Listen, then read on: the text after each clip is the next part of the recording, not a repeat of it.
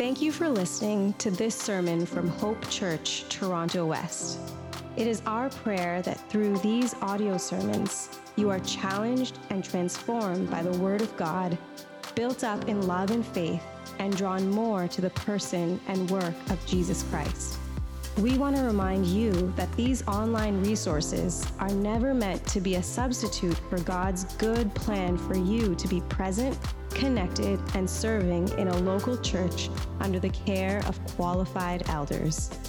If you live in the West Toronto area and are looking for a local church, we encourage you to come check out one of our Sunday services. Now, as you prepare your heart to receive God's word, we pray that His Spirit would use this sermon powerfully in your life.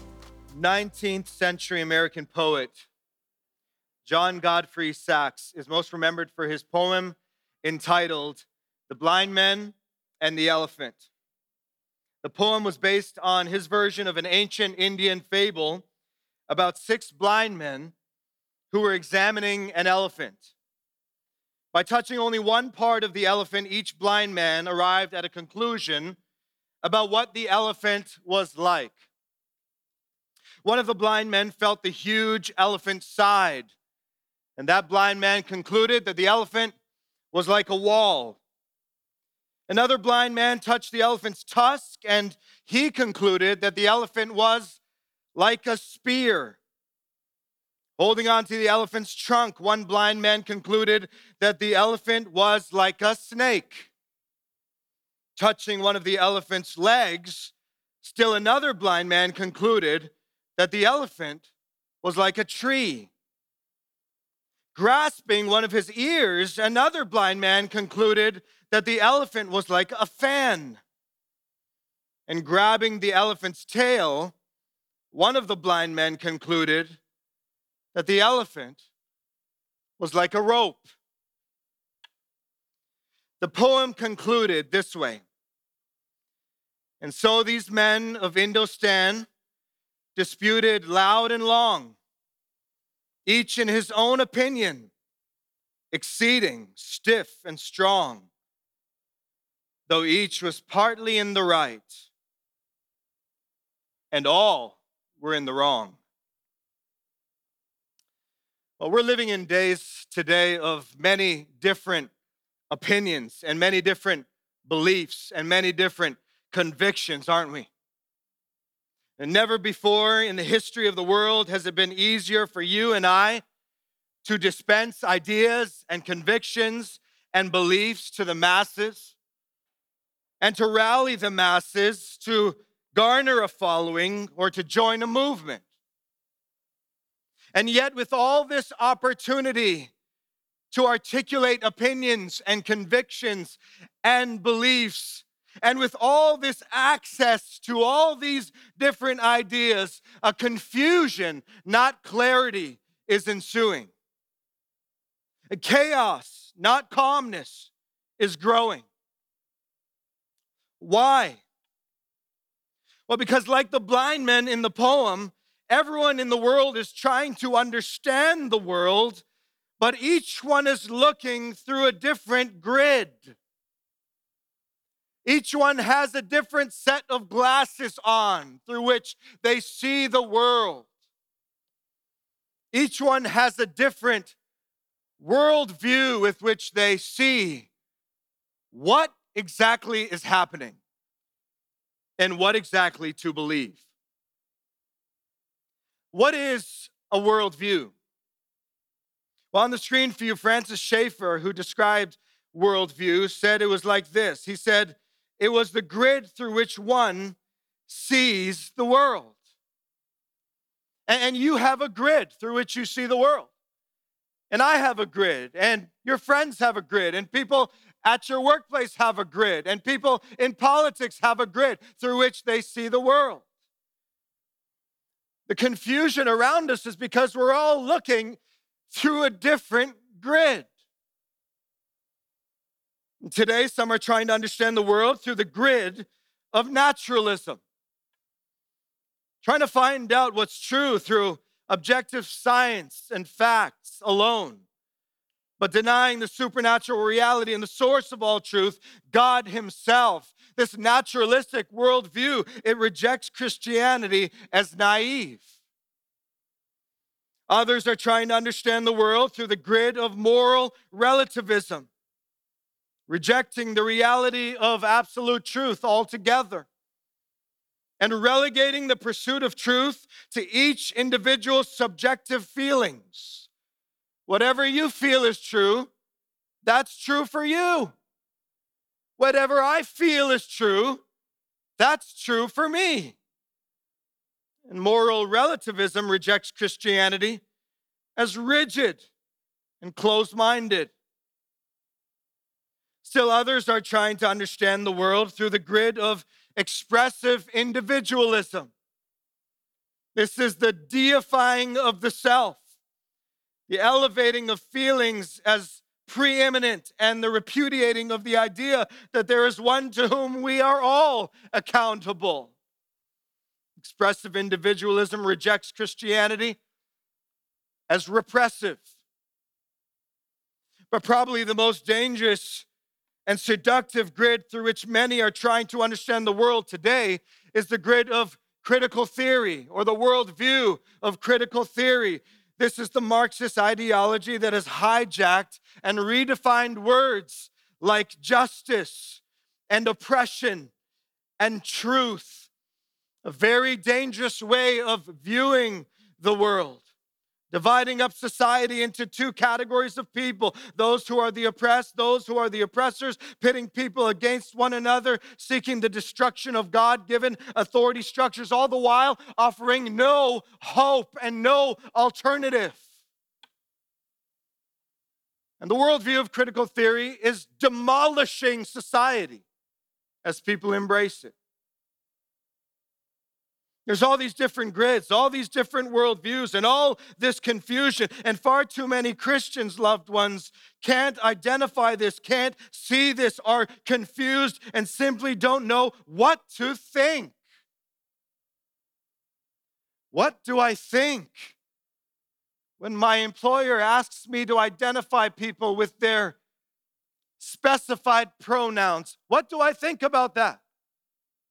What do I do? What do I think when my friend tells me they no longer believe in the institution of marriage? What do I think about that? What should I do? What do I think when I drive by a pro-abortion rally? What do I think when a well-known pastor begins to repent publicly simply because his skin color is white? What do I think about that? What do I do? What do I think when my neighbor wants to debate me on issues of euthanasia or politics or whatever the next hot topic is? Loved ones, I want to suggest to you and commend to you and exhort you in this, that we need a thoroughly biblical grid with which to see the world. We need to recover the clarity and the power and the blessing of a thoroughly Christian worldview, a biblical way of seeing the world, biblical lenses with which we look at what's happening around us. We need to recover this, and to do this, loved ones, today we're going to begin a brand new series in the book of Genesis. Because if we're going to understand what's happening in our world today, we have to go back to the beginning. And if we're going to understand where this world is going and where this world needs to go, we need to go back to the beginning. The tagline of our series is how the first things impact all things. And you're going to find with me that the first things we read about in Genesis, understanding them, embracing them, will impact all things in your life. It was Ken Ham who said, every single cultural issue and otherwise finds its truthful answer in Genesis 1-11. If you're wondering about the origins of the universe, Genesis 1-11. If you're wondering about where you came from, Genesis 1 to 11. If you're wondering about what God's purpose for your life is, Genesis 1 to 11. If you're wondering about why you're here, if you're wondering about what's really wrong with the world, if you're wondering about marriage and gender and sexuality and race, Genesis 1 to 11. If you're wondering about the gospel of Jesus Christ, Genesis 1 to 11. Loved ones, today we begin what I'm praying is going to be an amazing journey in the Word of God. And God's Word is going to form us. That's what we need. We need formation. God's Word is going to form us. God's Word is going to encourage us. That's what we need. We need encouragement. God's Word is going to challenge us. That's what many of us need. To be challenged in the way we think and see the world. God's Word is going to equip us. That's what we need. We need equipping. And all of this so that we as families, as individuals, and as a church family can function according to God's will and according to God's plan in a hostile world that is ever changing, where Christians cannot afford to be confused, because Jesus said, we are the light of the world. We are not the confused of the world. We are the light of the world. So, before we jump into our text, a bit about Genesis. Genesis gets its name from the very first verse that we're going to unpack today. Genesis means beginning or first things. Genesis is one of the 5 books of Moses, also called the Pentateuch. Genesis, Exodus, Leviticus, Numbers, Deuteronomy. The book of Genesis was written by Moses under, of course, the inspiration of the Holy Spirit. And you need to know that Genesis is theological history.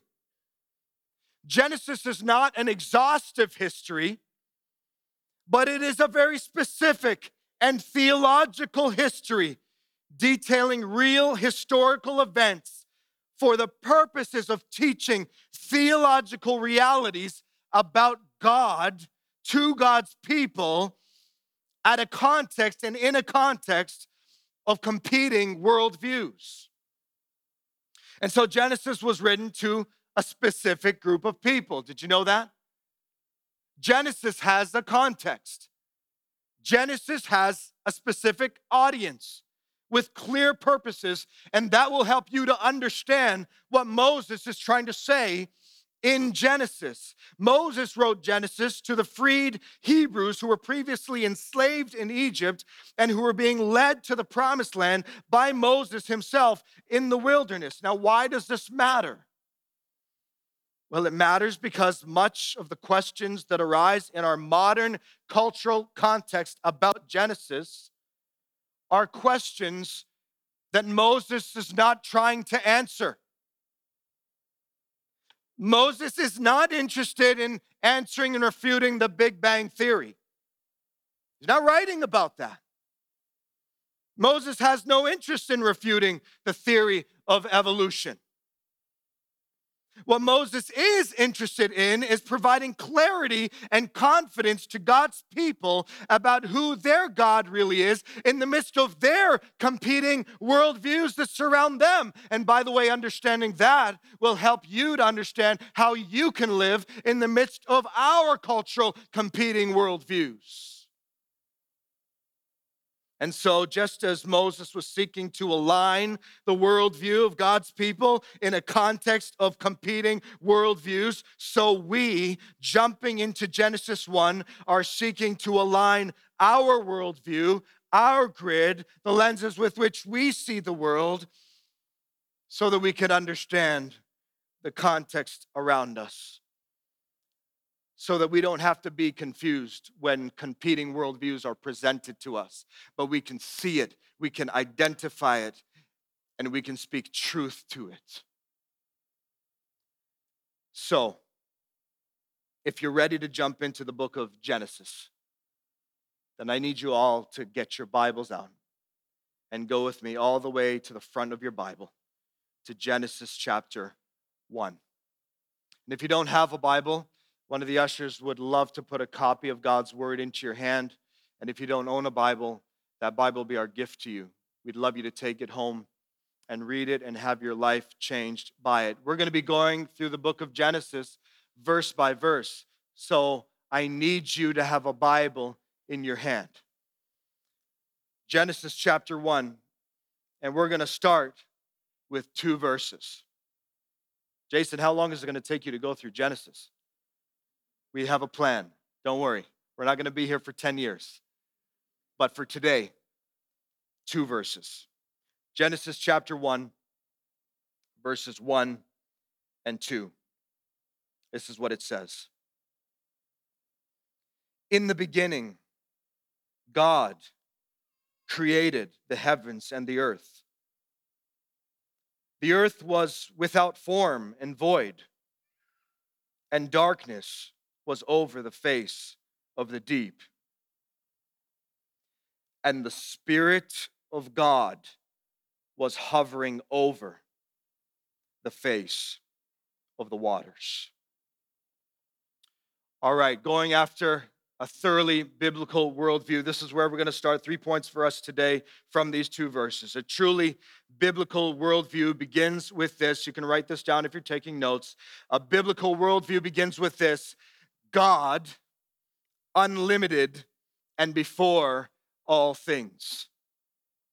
A biblical worldview begins with this: God, unlimited and before all things. Notice verse 1. Moses says, in the beginning, God. Now we're going to stop right there for a moment, and I want to begin by drawing your attention to the fact that these very first words function as a summary statement of the entire creation event that is about to follow. When Moses says, in the beginning, God created the heavens and the earth, he's summarizing the entire creation narrative and then going on to elaborate in detail, beginning in verse 3.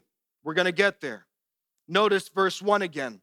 Moses writes, in the beginning, watch this now, God. In the beginning, God. Now, you need to know that Moses is doing something very intentional here when he introduces the entire Bible with these words, in the beginning, God. On the screen for you is Derek Kidner, who wrote, it is no accident that God is the subject of the first sentence of the Bible. For this word dominates the whole chapter and catches the eye at every point of the page. God. The name God that Moses uses here is repeated 35 times in the story and is translated Elohim. That's the name that Moses chooses to use for God. Elohim in the Hebrew. The name Elohim denotes majesty. And listen, the name Elohim represents, listen, God's transcendent relationship to his creation. Now, this is very important for us to see because much of the discussion surrounding the book of Genesis today centers on the creation. There's a lot of debate about the creation. There's a lot of debate about the age of the earth itself. There's a lot of debate even amongst Christians. Yet, right at the outset, Moses purposes to center us on the one who simply existed before anything else existed. Why? Because the book is not primarily about the creation. The book is about the Creator. In the beginning, Elohim, the one who transcends all that he created. And you can't get past this too far because the entire Bible is about God. It's not about you. It's not about me. It's not about what God is doing. Primarily, it is about God and everything he is doing. has to point back to him, has to draw our attentions, has to stir up our affections towards him. He is the center of everything. Elohim. Elohim. That's how Moses begins the entire Bible. It's no wonder then that all throughout history, the goal of the enemy has been to either remove God completely from the discussion, attempting to disprove his existence. That's the atheistic worldview. There's no God. Only foolish, naive people believe in a God. That is a worldview that exists. You know people, and maybe you come from that background, who've embraced an atheistic worldview. Or the enemy's strategy has been to not to remove him, but to replace the one true God with a variety of different false gods. That's the pantheistic worldview. That's a worldview that Moses is speaking into. The people of Israel were surrounded by pagan nations that worshiped many gods. But here's the truth of the matter. Today, ever, neither the stubborn, obstinate, prosperous nations of the world, nor the blind, idolatrous, oppressed nations of the world can have any bearing on the nature of who God is. Moses opens the Bible with a clear and decisive statement. The one true God of Israel was here from the beginning. And that means, in more clear doctrinal terms, at least three things that I want you to know. Three doctrinal truths coming your way right now. Number one is this. In the beginning, God means that God is eternal. It means that God is eternal. You have to know this. This is the unfathomable doctrine that God has always existed from eternity past until forever. He has no beginning and he has no end. God simply is. Watch on the screen Psalm 90, verse 2. The psalmist says, before the mountains were brought forth, or ever you had formed the earth and the world, from everlasting to everlasting, you are God. In the beginning, God means that God is eternal. This is foundational for your worldview. This is foundational as you seek to understand the world and what's going on in the world and what to put your confidence in the world. God is eternal. Secondly, this, in the beginning, God means that God is self-existent. God is self-existent. This means that God exists completely, independently of other beings or causes. On the screen, Acts 17, 24 to 25, Paul says this, the God who made the world and everything in it, being Lord of heaven and earth, does not live in temples made by man, nor is he served by human hands. Watch this. As though he needed anything, since he himself gives to all mankind life and breath and everything. God is eternal. God is self-existent. Thirdly, in the beginning, God means that God is transcendent. He is transcendent. This is what the name Elohim in Genesis 1:1 denotes. His relationship to his creation is one of transcendence and complete authority. Nothing can ever change that. This is the nature of who he is. And Moses is very intentional to make sure that the people of Israel receiving this understand this in light of all the many messages they're getting from the pagan, idolatrous nations around them about what their gods are like. Moses wants to be very clear about the one true and living God. He is eternal, he is self-existent, and he is transcendent. So, loved ones, you know what the problem with the world is? We're going to get to it in Genesis. You're going to see it very clearly. We're going to take some time unpacking the problem with the world. The problem with the world essentially is that we have traded allegiance to the eternal, self-existent, transcendent, unlimited, and before all things God, and we have pledged our allegiance to whatever seems best to us on any given day. And the answer, the solution, the problem with that is, in fact, the result, of that is destruction. That's what happens. And when Moses opens the canon of Scripture with the words, "In the beginning, God," he's laying down the foundational and central reality of the universe. Everything revolves around him, and the only consistent worldview is the one that begins with and is centered upon Elohim, the eternal, self-existent, and transcendent God of the universe. Don't be afraid to say that you're a Christian. You worship the eternal, self-existent, transcendent God.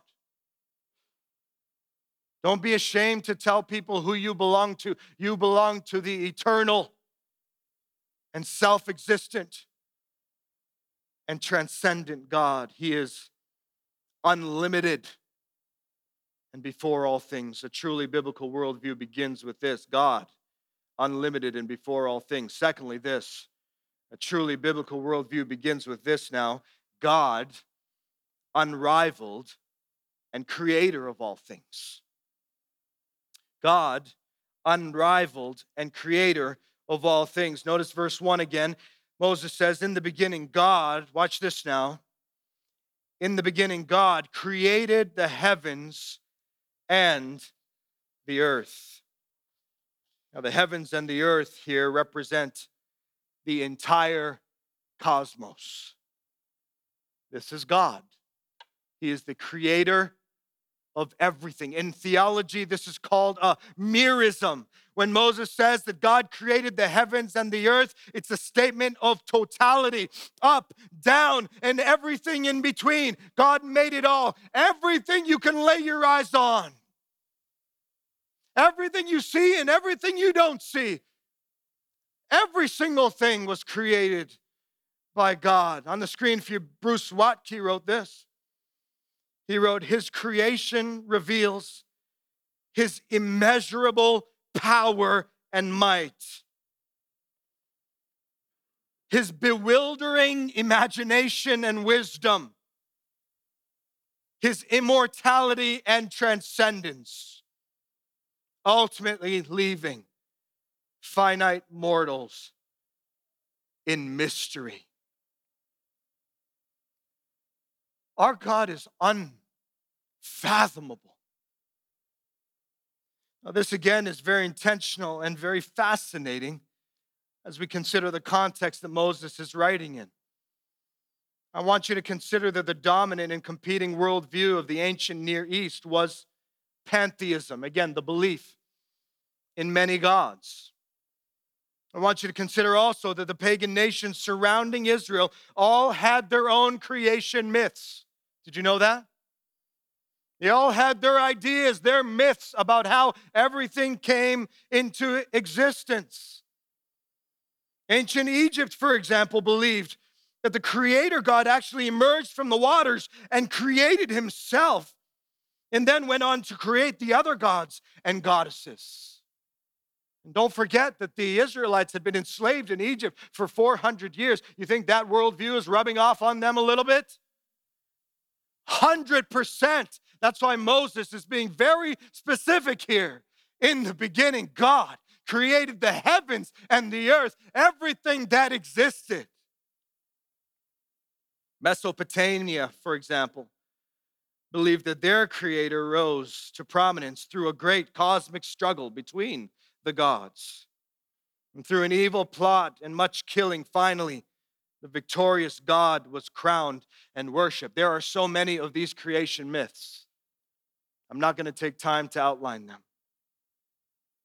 But you need to understand, in light of this, Moses, writing to a people who were enslaved by the Egyptians for 400 years, is set on combating the prevailing worldviews of the time by beginning his account of creation by introducing God as the eternal, self-existent, and transcendent God who alone created the entire cosmos. Moses is saying No. All that exists did not come from the created gods of Egypt who emerged out of the waters. No, no, no, no, no. There was no cosmic struggle among the gods. No. When Moses writes, in the beginning, God created the heavens and the earth, he's saying that the God of Israel stands alone. He's saying that the God of Israel has no equal. He's saying that the God of Israel has no rival.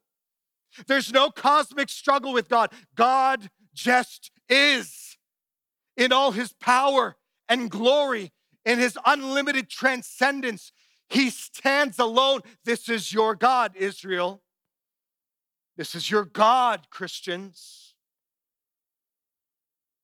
And it's amazing, loved ones, as we consider all the different worldviews, whether it be of the ancient Near East or the thousands of worldviews that make their way through our social media feed today. Regardless of the worldview, whether it's atheism or naturalism or expressive individualism or critical theory or pantheism, in each of these worldviews, created human beings are found either creating gods in their own image or trying to suppress and eliminate the reality of the one true living God. That is what is happening in every worldview. I mean, Egypt, couldn't you be more creative? God created himself? That doesn't even make sense. All we can do as human beings is create gods in our own image. Well, that's what I would do. That seems best to me. We create gods in our own image. No, but that's not God. He is unrivaled. He's not like us. He is above. He is before. He created all things. He doesn't face challenges that he cannot overcome. He doesn't meet enemies that he has not already defeated. It was so from the very beginning, and this is fuel for your faith today. Because some of us are burdened and heavy laden under some strange worldview. And you think God is not able, and you think God is too weak, and you think God doesn't love you, and you think God can't see you. It's time to align our worldview with the reality of who God is. And if you are weary today and tired today and anxious today and confused today and you're distraught today because of all that's happening in the world, fear not. Fear not. Our God, the one who is with us and the one who lives in us, is unlimited and before all things. And he is unrivaled, creator of all things. A truly biblical worldview begins with God, unlimited and before all things, unrivaled and creator of all things. Finally, this. A truly biblical worldview begins with this now: God, unhindered and over all things. God unhindered and over all things. Notice verse 2 now. Moses says, now the earth was formless and empty. Darkness was over the surface of the deep. And the Spirit of God was hovering over the waters. Now, right away, I want you to see that we're given by Moses a picture of planet Earth in a negative state before creation. Not negative in terms of evil, but negative because it is uninhabitable. We're given a picture of its uninhabitable state before creation. Moses tells us that planet Earth was formless and empty, signifying something uncreated and disordered. He goes on in verse 2, notice it. Darkness was over the surface of the deep, and the Spirit of God was hovering over the waters. Whereas in other creation myths, gods and monsters are seen struggling for mastery, Moses is making it very clear again to his original audience that the God of Israel does not struggle. He's not hindered by the uninhabitable state of the earth. He's not hindered by the disorder that's there. He is over it. He hovers and he moves over all that is disordered, remaining unhindered in his purpose to bring perfect order and life and light to the earth according to his will. Now, this is absolutely life-changing, loved ones. Because what we're reading about here in Genesis 1 is not simply a lesson in theological history.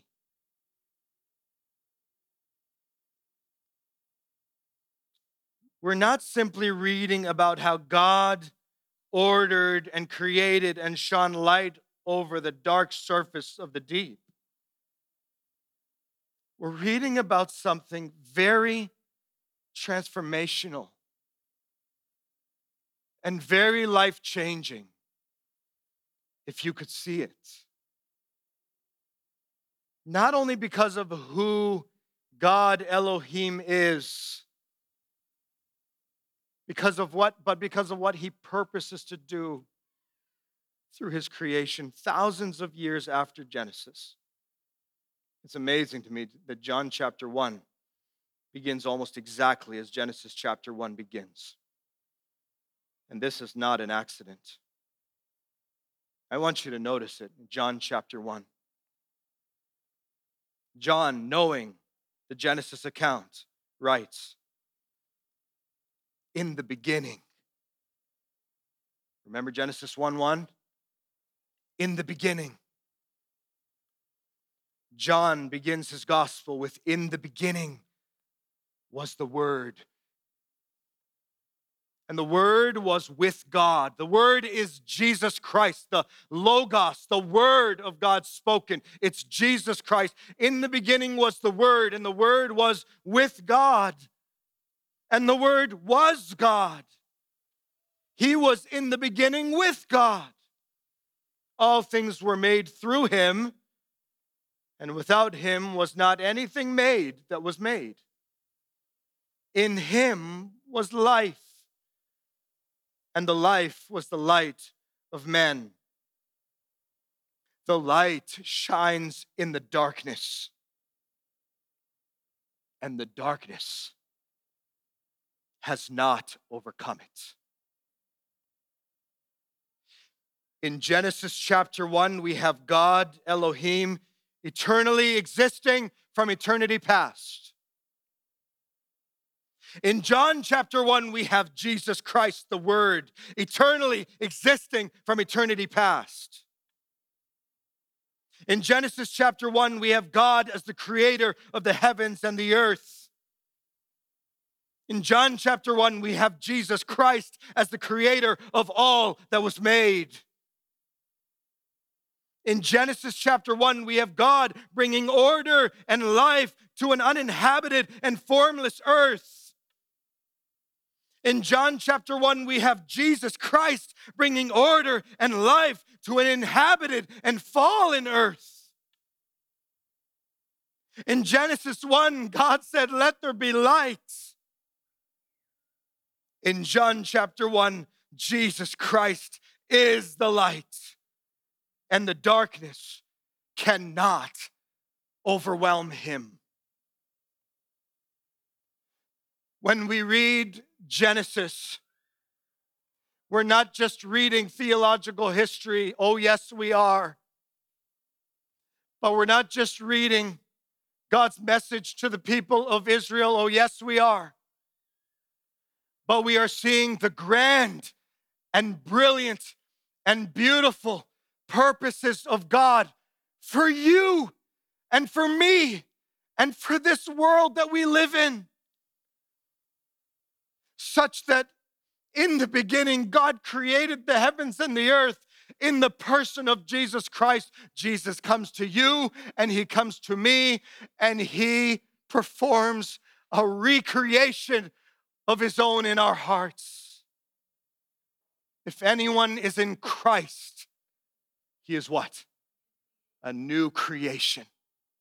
The old is gone and the new has come. In Genesis chapter 1, God creates the heavens and the earth. In John chapter 1, Jesus Christ comes as the light of the earth to recreate all who would turn to him in faith and repentance. And then fast forward to Revelation and you see another recreation of a new heavens and a new earth when all of the purposes of God are consummated and all of the redeemed are gathered to the King in his kingdom. If you want to understand the world today, if you want to understand what's happening in your life today, if you want freedom from sin today, if you want to be freed from the shackles and the strongholds of sin today, we look to Genesis and we see God Elohim over it all, before it all, creating it all, worthy to be worshiped. And then we see John chapter 1, Jesus Christ condescending to us. This God, eternal, self-existent, transcendent, incarnated, to recreate you. And he dies on the cross. And he's raised from the grave. And he gives the Great Commission. And he ascends to heaven. And you better believe he's coming back. And when he comes back, he will gather all in the new heavens and the new earth. We have a lot to cover in Genesis. We're going to see the Bible as one story. But for today, we get a glimpse of the majesty and transcendence of our God. And today, we get a glimpse of his love for you. And maybe today you've been guilty of brushing him off. You've been putting him aside. You've put the Bible on the shelf without realizing we're going to see that God ordered all things with his word. And God said, and God said, and God said, and God said, and the word, Jesus Christ, comes to bring order to our lives, and the word of God is what brings order to our lives. And maybe you're here and you're found, and your life is disordered. Today you can come back to the one who condescended to us for us and have your life ordered again by the word of God. Let's pray together. For more resources and information about Hope Church Toronto West, please visit hopechurchtw.ca.